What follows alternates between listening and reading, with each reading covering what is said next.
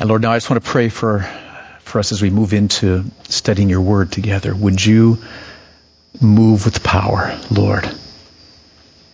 Thank you for the scriptures, the very words of God in this book. Thank you for giving the Bible to us. And I pray, Lord, that you would give us ears to hear today and hearts to respond today. And I need your help, Lord. Help me. Give me wisdom and give me revelation by the work of the Spirit, I pray. In Jesus' name, amen. Amen. Good. Well, thanks for sharing testimonies. As I was studying this passage, the thought that was going in my mind was that the Bible teaches that Satan is prowling around. You know this verse in 1 Peter 5. Satan's prowling around like a roaring lion, seeking to devour those who are trusting Christ. That's what Satan's doing. He's prowling, seeking to devour believers. And the way that he seeks to devour believers is by tempting us to sin. That's what temptation is. Temptation is Satan's attempt to devour you. I want you to see temptation from that perspective. So, let's say this week you're tempted to lie to your boss to protect your job.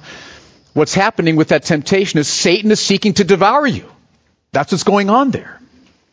Or if this week you're tempted to harbor a grudge against someone and not forgive someone, that temptation is Satan seeking to devour you. That's what's happening as you're being tempted. Or if you're tempted just to stop seeking to move out into your neighborhood and help people come to faith. You just want to, there's just too much hassle, it's too much discomfort. I just want comfort, I want some ease. If you're being tempted just to pull back from the mission, that temptation is Satan seeking to devour you. So every day temptations are coming our way, and what those temptations are is Satan seeking to devour us.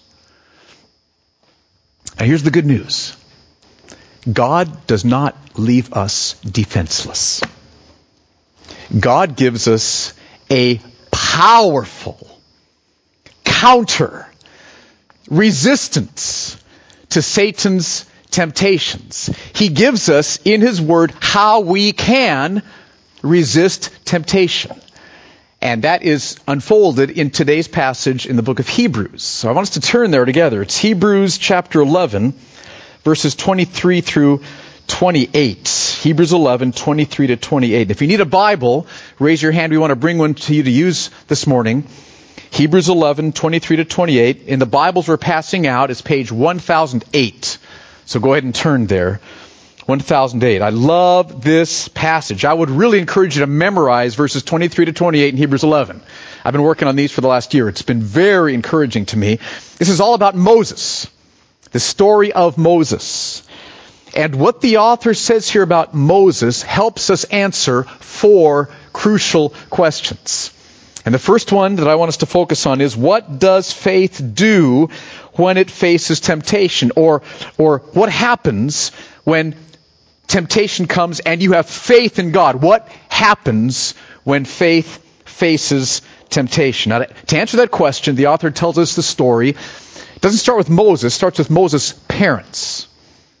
And you know the story. The people of Israel were slaves in Egypt, under the thumb of a brutal, ruthless dictator, Pharaoh. Amazing power. And they were slaves making bricks, oppressed, and they kept having babies. More and more and more babies. And the Pharaoh became concerned because the Hebrew people were having so many babies, they were soon going to outnumber the Egyptian people. And so he made an edict, a law, where he said any Hebrew baby boy must be drowned in the Nile River. Period. And then Moses is born to his parents. There's Moses, a baby boy, a Hebrew baby boy who Pharaoh said must be drowned in the Nile River. So there's the parents, knowing that there's this edict. He's commanded them to drown their baby boy. And they would have known that God wouldn't want them to do that. They would have loved their boy. They wouldn't have wanted to do that. But they also know that if they don't follow the Pharaoh's edict and he finds out, not only would their baby be killed, but they'd all be killed. So you can feel that the temptation that they would have been facing here. Here's the temptation. Are they going to obey the king's edict, or are they going to obey God? It's the question they're facing. And what did they do? So what does faith do when it faces temptation? Look at verse 23. By faith Moses, when he was born, was hidden for 3 months by his parents because they saw that the child was beautiful and they were not afraid of the king's edicts. Now let's just focus on that phrase, they saw that the child was beautiful. Let's talk about that just so I can explain what that means.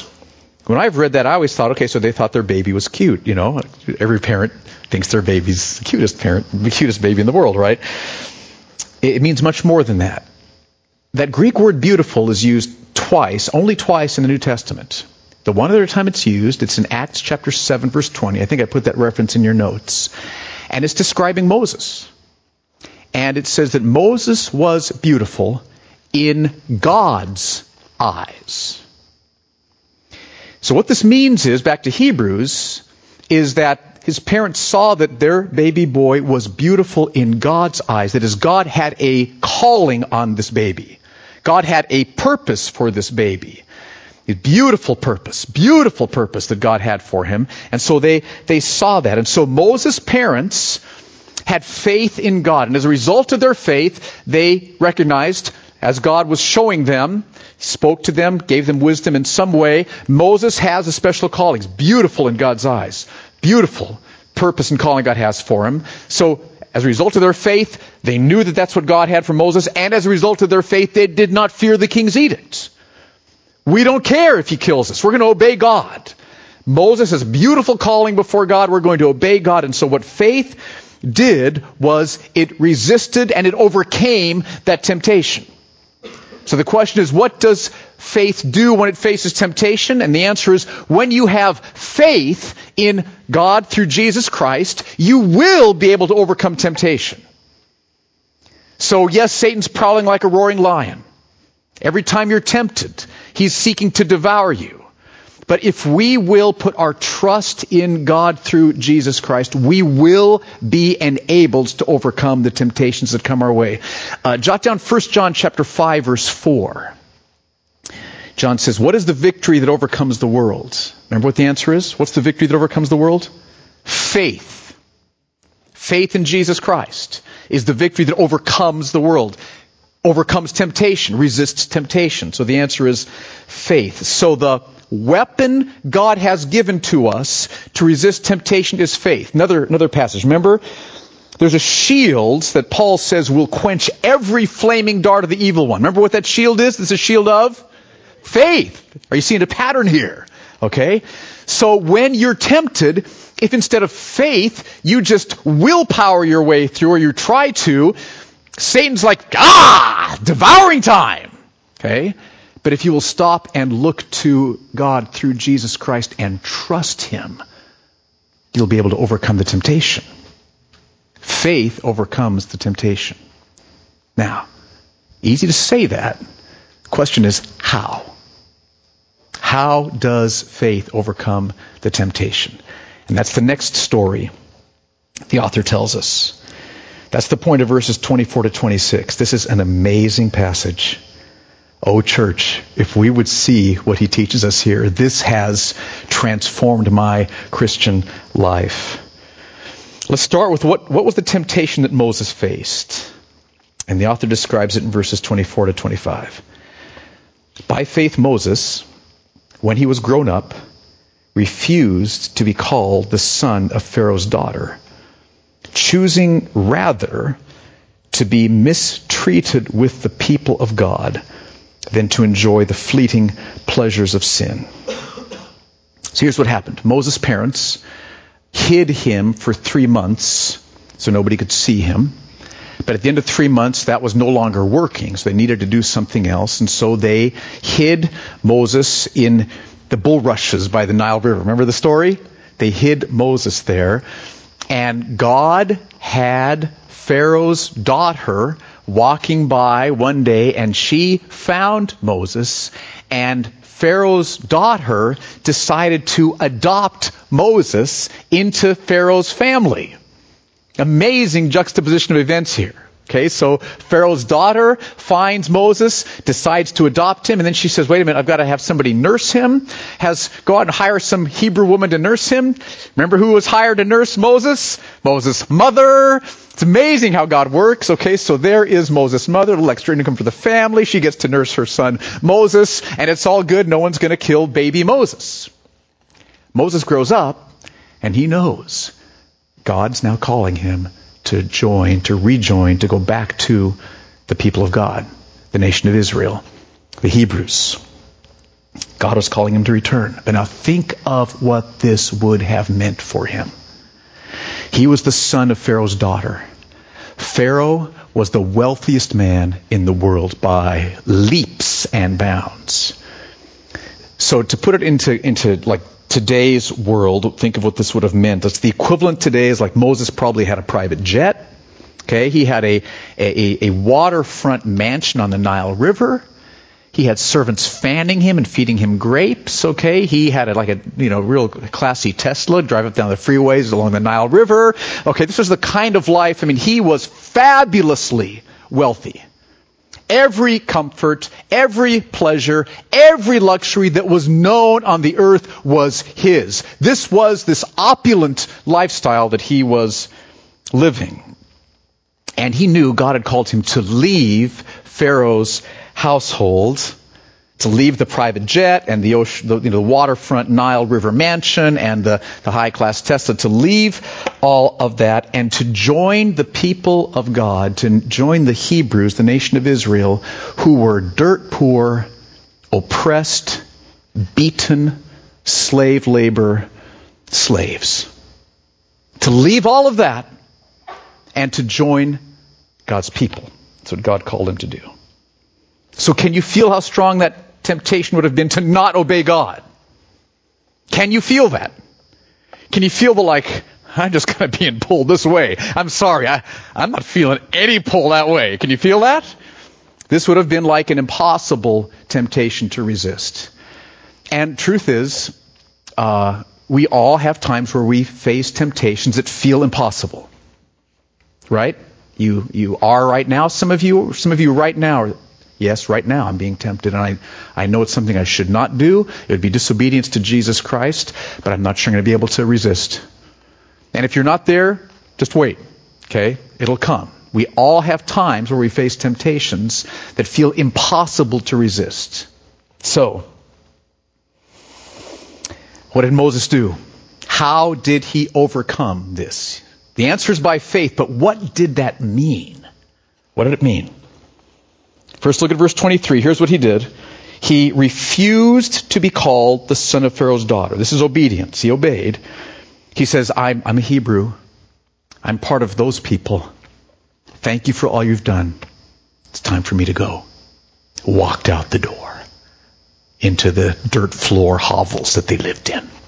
That's what he did. Verse 23. And then verse 24. He was choosing rather to be mistreated with the people of God than to enjoy the fleeting pleasures of sin. Goodbye, private jet. Hello, slavery. Okay? That's what he was deciding to do here. That was his choice. Now, how did he do it? If we can understand what it meant for him to have faith here, how faith overcomes temptations, this could be absolutely life-changing. I'm praying that this morning some of you will respond to temptations from now on through your Christian life until heaven. You'll respond differently than you ever have before. This is revolutionary. This is such good news. This is amazing what Moses does in this passage. How did he overcome this temptation? You could think that the way he overcame it was he thought, greater wealth here with Egypt, lesser wealth, lots of suffering over here, greater wealth, lesser wealth. I'm supposed to do that one, so I'm just going to choose to do the right thing because it's what God wants me to do. What I'm supposed to do, I'm just going to do it. You might think that's how he did it. It's not how he did it.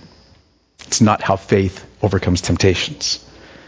What did he do? First of all, the first words in verse 24, it was by faith Okay, faith is how it happens. And we see what that means in verse 26. He considered the reproach of Christ. Now, let me just unpack that phrase, and then we'll keep doing the rest of the verse. The reproach of Christ. That's the phrase the author uses to describe the suffering that Moses would experience with God's people. And he calls it the reproach of Christ because he wants his readers, us and those who read this back in the first century, he wants us to be reminded that following Jesus Christ brings reproach. Following Jesus Christ on the path of radical, risky love, where you are seeking to advance the gospel, you're seeking to alleviate suffering, especially eternal suffering, following Jesus Christ will mean reproach. It will mean suffering. It will mean difficulty. It's one of the themes of the book of Hebrews. So that's why he uses the phrase reproach of Christ. So he says, Moses considered the reproach of Christ, that is, leaving all of that and joining God's people as slaves, he considered the reproach of Christ, now get this, greater wealth. Greater wealth than the treasures of Egypt, for he was looking to the reward. Okay, so Moses did not say, look at the greater wealth of Egypt and the lesser wealth, the suffering, the difficulty of joining God's people. I'm going to choose against that because I know God says no, and okay, I'm going to do this lesser wealth. I'm going to give up the greater wealth for the lesser wealth. That's not what he did. He saw that joining God's people, obeying God, following God's call was greater wealth than all of that. I mean, look at all of that. Private jet, waterfront, Nile River, mansion, okay? Sports cars, opulence, luxury, I mean, just dripping with wealth. And Moses looked over here, the path of obedience. Greater wealth. I think I'm going to choose the greater wealth. And that's why he chose the path of obedience. It was the greater wealth he chose. See, it's easy to choose the greater wealth, right? It's very easy to choose. We're all wired to go with the greater wealth. How on earth could Moses think that is greater wealth? Being whipped by slave masters, making bricks in the hot sun, right? Pulling stones for the pyramids. Have you seen those stones? Okay, we're talking about how on earth could that be the greater wealth? Those last words in verse 26. For he was looking to the reward. There's the greater wealth. What's the reward? We've seen it all through the book of Hebrews, and it's from Genesis, the first book of the Bible, all the way through to the book of Revelation. What is the reward? It's God himself. God is the reward. God is the prize. He was looking to the reward. Moses knew that making bricks and living in a dirt floor hovel with God's people who were slaves, that was going to be a greater reward than all of these riches in Egypt, because he knew that as he walked the path of obedience, of radical, risk-taking love and obedience to God, he knew that as he walked the path of obedience, God would be there. God would be with him. That as he walked the path of obedience, he would know God. He would behold God. He would fellowship with God. As Psalm 16:11 says, in whose presence is fullness of joy. See, the reality is that the joy of knowing God, the joy of knowing our Creator through Jesus Christ, is infinitely more satisfying than anything else the universe can offer. And that is an understatement. Okay? Knowing God through Jesus Christ, tasting his kindness, letting him pour his love into your heart, seeing his glory, his majesty, fellowshipping with him, worshiping him, talking with him, communing with him, knowing him is infinitely more satisfying than anything else. I was talking to a neighbor yesterday morning. We were walking, and he's from a Muslim background, and he talked about how when he was young, he did all the different religious rituals, and because Ramadan was coming up, and I said, Did you know God? Did you come to know God through that? He said, no. I just did the religious things. I didn't know. I still don't know God, he said. And we were talking about the Lord and talking about how to come to know God. So see, he was missing the joy of the universe. You were created to have your heart fully satisfied in knowing God. God made you so you could have the joy of knowing him in his love and goodness through Jesus Christ. He is the prize. He is what this is all about. Now, if you've not yet been saved through trusting Jesus Christ, then you won't be able to relate with that very well. You haven't tasted that. It's like, I hear the words, but I don't, this all looks, I can relate to this. That I can relate to. I can feel and imagine that. This, making bricks and having God's presence so real that your heart is leaping for joy, I have no frame of reference for that. Okay, and I understand that's hard for you if you are not yet a follower of Jesus Christ, because you haven't tasted yet. All I can say is, when you turn to Jesus Christ, when you've seen your sin like Christopher's friend, and you say, Jesus, forgive me through your death on the cross, change my heart, help me, he will so pour his Holy Spirit out upon you at that moment that you will taste the joy of knowing God, and it will be a joy like you have never known. Never. It's in his presence there's fullness of joy. Or Psalm 73, whom have I in heaven but you, and besides you I desire nothing on earth. God is our infinitely satisfying treasure. So, Moses did not overcome temptation by saying, the greater wealth is over here, the lesser wealth is over here. I'm supposed to do that, and so I'm just going to try to, use my willpower to choose the lesser wealth. That's not what he did. He saw greater wealth because God will be there. That's wealth. That's greater wealth. Which should I choose? I'll choose the greater wealth. And that's how he overcame the temptation. This is crucial because I would guess many of us, when temptations come, what we say is, I'm supposed to be patient now. Just take some deep breaths and just try to be patient. Or, lust is coming. I'm not supposed to think about that, so I'm just going to stop thinking about that. But what we have to understand is that every temptation, every single temptation promises to satisfy you. That's why you're tempted. John Piper likes to say, nobody sins out of duty. Nobody says, I'm supposed to lust now. It's been a long time. I say, okay, whatever, all right. Nobody sins out of duty. We always sin because it promises us satisfaction. That's why you're being tempted. It's like, well, that would make me happy. That would fill me. That would be exciting. That would be pleasurable. So how do we fight the call to satisfaction and pleasure? How do you fight that?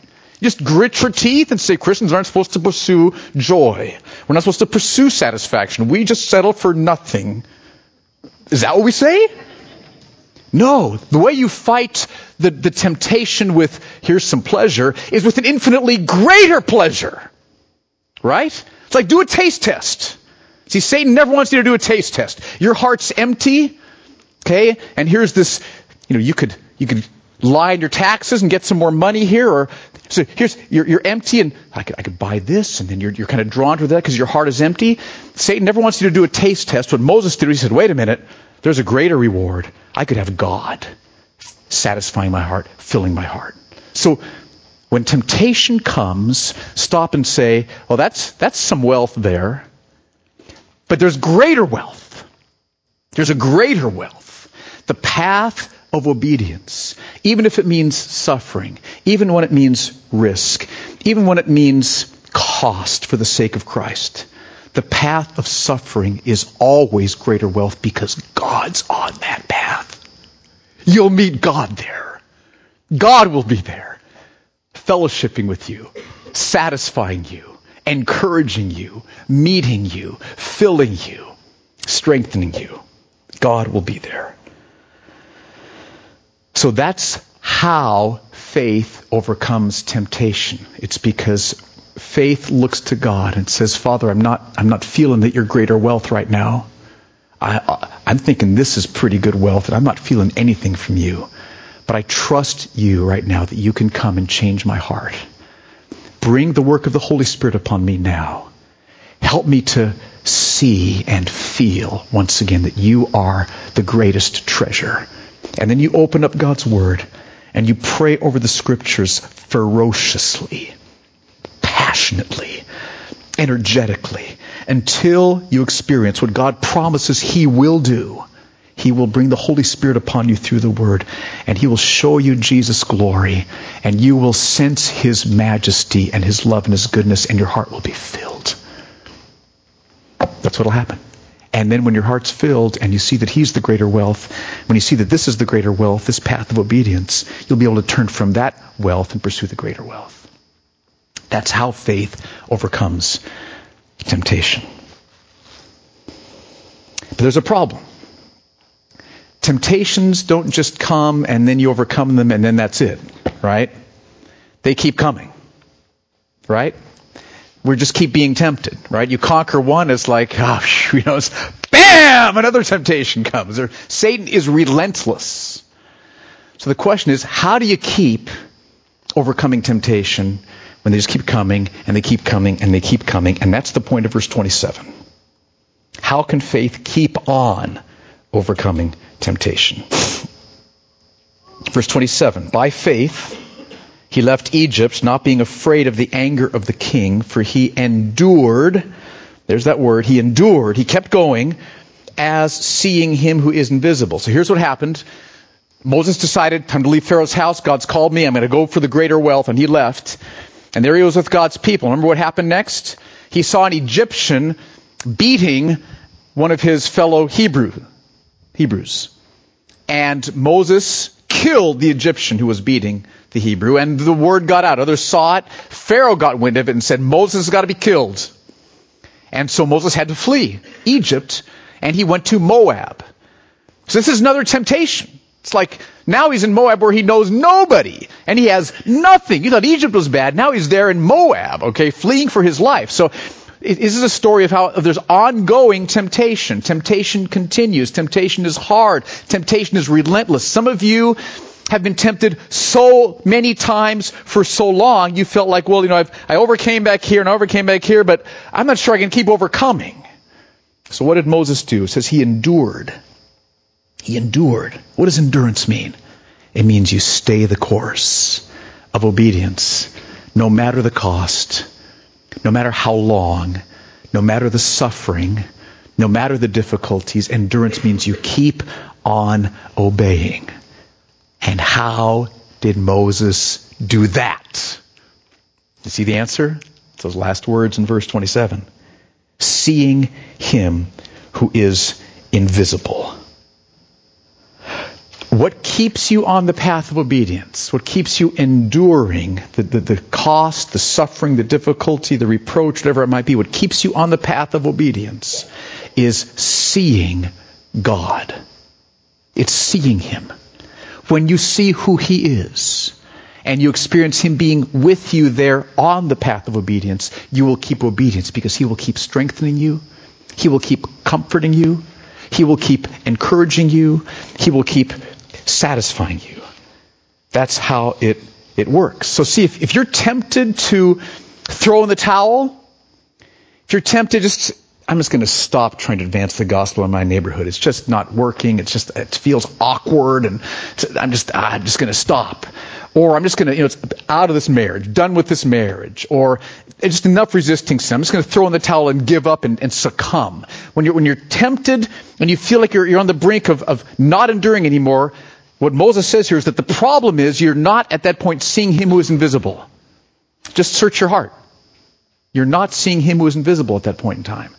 When your endurance is weakening, your spiritual sight is diminishing. That's what's going on here.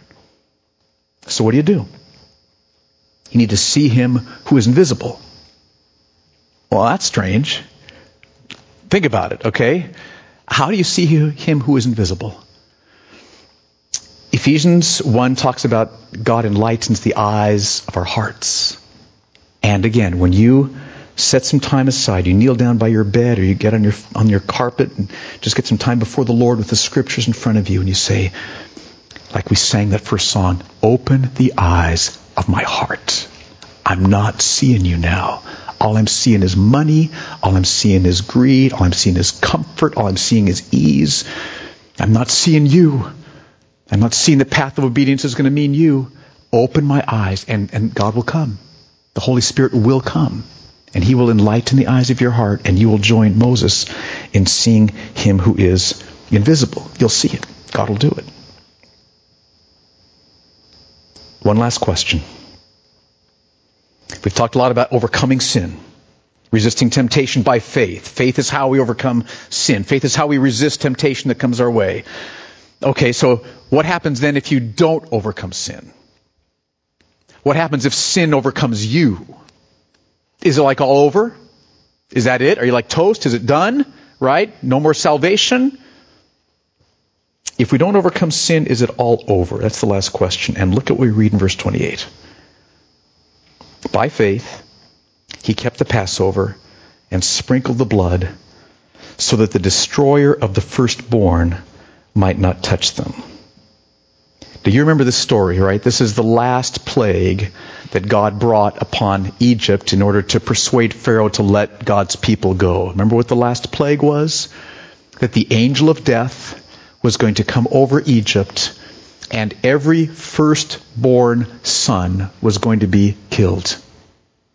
Except for those homes which had the blood of a lamb, a spotless lamb, whom they'd killed, and the blood of that lamb was painted on the outside of the doorposts of the front door.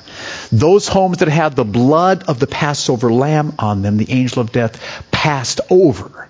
That's why they called it Passover. Okay? So notice, what caused God's judgment to pass over a home was not how successfully they had resisted sin, was not because they'd overcome temptation, was not because of how holy they'd been. That was not the basis for which God passed over them with judgment and didn't bring judgment. The basis on which God passed over them in judgment was because of the blood of the Passover lamb. This is all a picture of pointing ahead to what Jesus Christ would do. Jesus is the Passover lamb.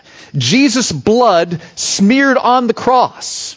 His punishment paying for our sins. His blood and His perfect righteousness, that's the basis on which we can be forgiven from God. Not how much we've overcome sin, but Jesus' death on the cross. So here's what this means.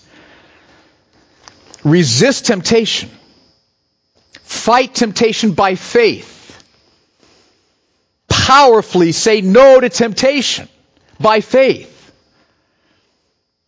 And when you fail, turn to Jesus Christ and say, I'm sorry. I trust you. Forgive me through the cross. Wash me clean from that sin. Don't hold that against me because of what you've done. Strengthen me. Help me. And when you do that, yes, you've succumbed to temptation. Yes, you have sinned. And that's grievous and serious. But when you come before the Lord Jesus and say, forgive me, you will receive assurance that all your sins are forgiven, past, present, and future. You'll receive assurance that God is your Father, that you are reconciled to God, that you're in His adopted family, you are saved. The good work He started, He will keep performing all the way until He brings you to heaven, keeps you from stumbling. And that God is your joy. He is your treasure. He will assure you that all of this is true because you've looked to Jesus by faith, which attaches you to what He's done on the cross, which is how you were forgiven. The basis on which you are saved is not how successfully you have fought against sin. The basis for being saved is Jesus' death on the cross. So come to Jesus, receive fresh assurance of forgiveness, and then get back in the fight and trust Him and fight to overcome sin by faith like Moses did. So that's the point of this passage. We fight temptation by prayerfully seeing all that God is to us in Christ Jesus. And when we see, then we see He's the greater treasure. He's the greater treasure than all of Egypt. Suffering, risk, the path of love for the sake of Christ, the reproach of Christ, following Christ on the path of obedience is greater wealth because I'm going to get God. God's there. He's going to satisfy me infinitely more than that stuff will. So you choose the path of greater wealth. So fight temptation by faith. And then if you fail, turn to Jesus. Turn to Jesus. Repent, confess, trust, receive, restored, and then get back in the fight. That's the Christian life. Okay, let's stand up. I want to pray this over us.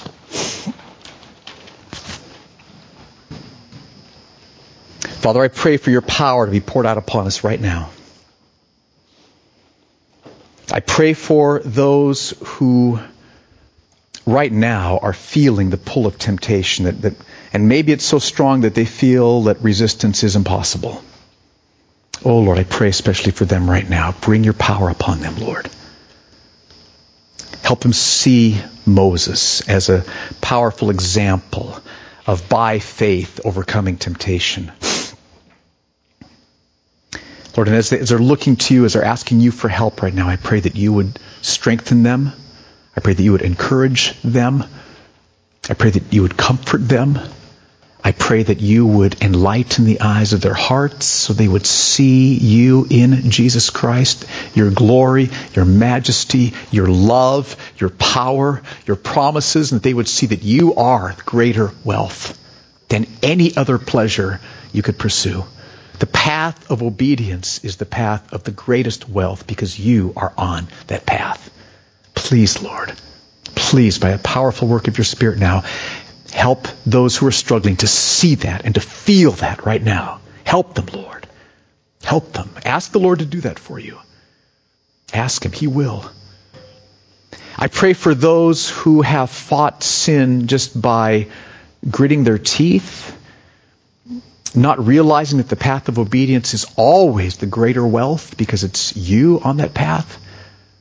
Those who've just kind of tried to be stoic and stiff upper lip and just, mustering up willpower and discipline and just kind of gritting their teeth. Lord, I pray that this passage would completely change how they fight sin. And that they would see that the way to fight sin is by seeing that you are the greater wealth. You are the greater pleasure. You are the greater satisfaction than anything the world could offer. I pray, Lord, that as we here at Mercy Hill, as we head into this week, I pray that as we fight the fight of faith, as Moses did here, that you would give us the joy of seeing temptations overcome. And that as we embark on the path of obedience, risk-taking, loving obedience, advancing the gospel, helping people around us, that as we do that, we would experience you on that path as our greater wealth. So give that to us, I pray. And we ask this in Jesus' name. Amen. Amen.